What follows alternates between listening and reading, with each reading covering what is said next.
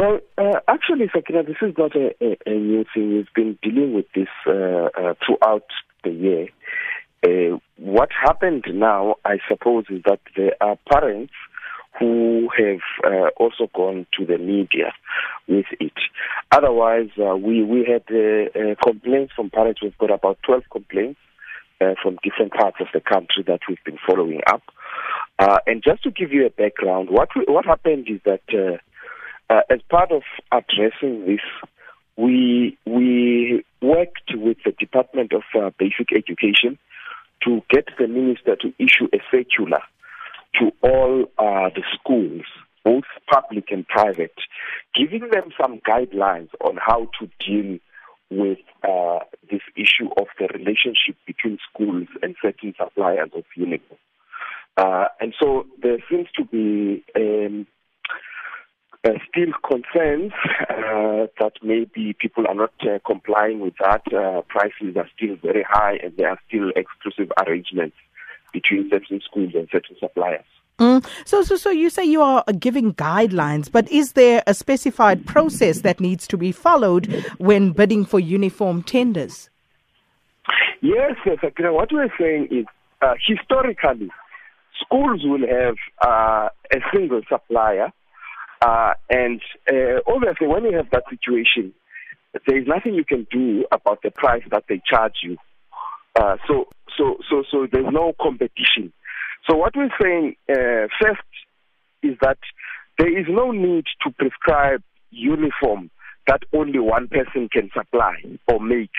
So try to be as generic as possible. But if there are certain things that you may want to distinguish your school from others, we're not saying you can't do that, but take into account the cost of implications of doing so.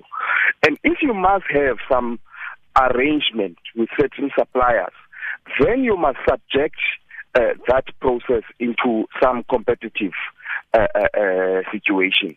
So you can't just go to a single supplier. You've got to call for others to propose, and even those relationships must, at some point, must be time bound. So you can't have, we've had situations where schools for decades have had relationships with a single supplier, sometimes even based on the premises of the school.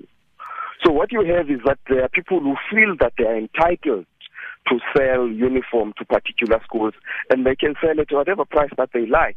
So that's partly what that circular was seeking to address. So these allegations that certain senior executives at schools are getting paid for these exclusive contracts, do you have any evidence to back that up? You have to appreciate, Sakina, that there are so many parents, and many of them are unhappy. And so we do get all of these allegations. And we ourselves do not have any direct evidence at the moment. But if people complain about something, you've got to look at it. So this is unhappiness largely coming from parents, and we are just responding to it.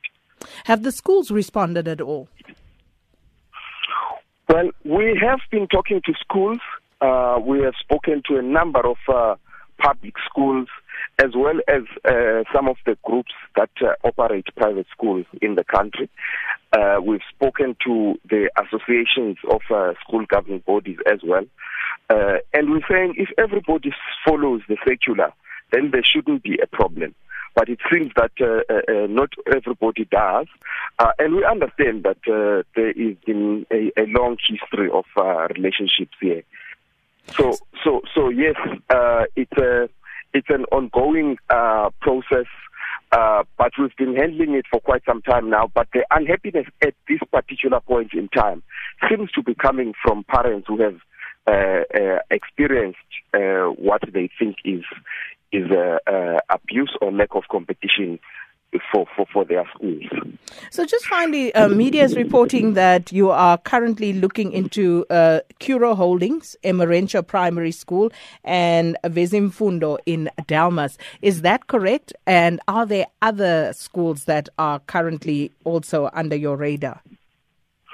You say there are no particular schools that we have targeted. What we say is that everybody must comply with the guidelines in the circular. And so we have spoken to Churo schools, and we've spoken to a number of other public schools. There are certain schools where there have been particular complaints by parents, and some of them are mentioned in that Sunday Times newspaper. But Sakina, let there be no mistake. There are many schools who have been involved in this particular type of conduct. And that's why we went to the approach of going national to say to the basic education minister, you've got to address this across the board, and you need some kind of policy. Because imagine, it doesn't help if we take one particular school and investigate it and address it there. Then it's happening in so many other schools elsewhere. So that's why we took a national approach to say get some kind of a policy guideline in a circular, and then get everybody to comply with it. So yes, there are people who feel very strong that particular schools are particularly guilty, but we have to take a pragmatic approach on how to solve the problem.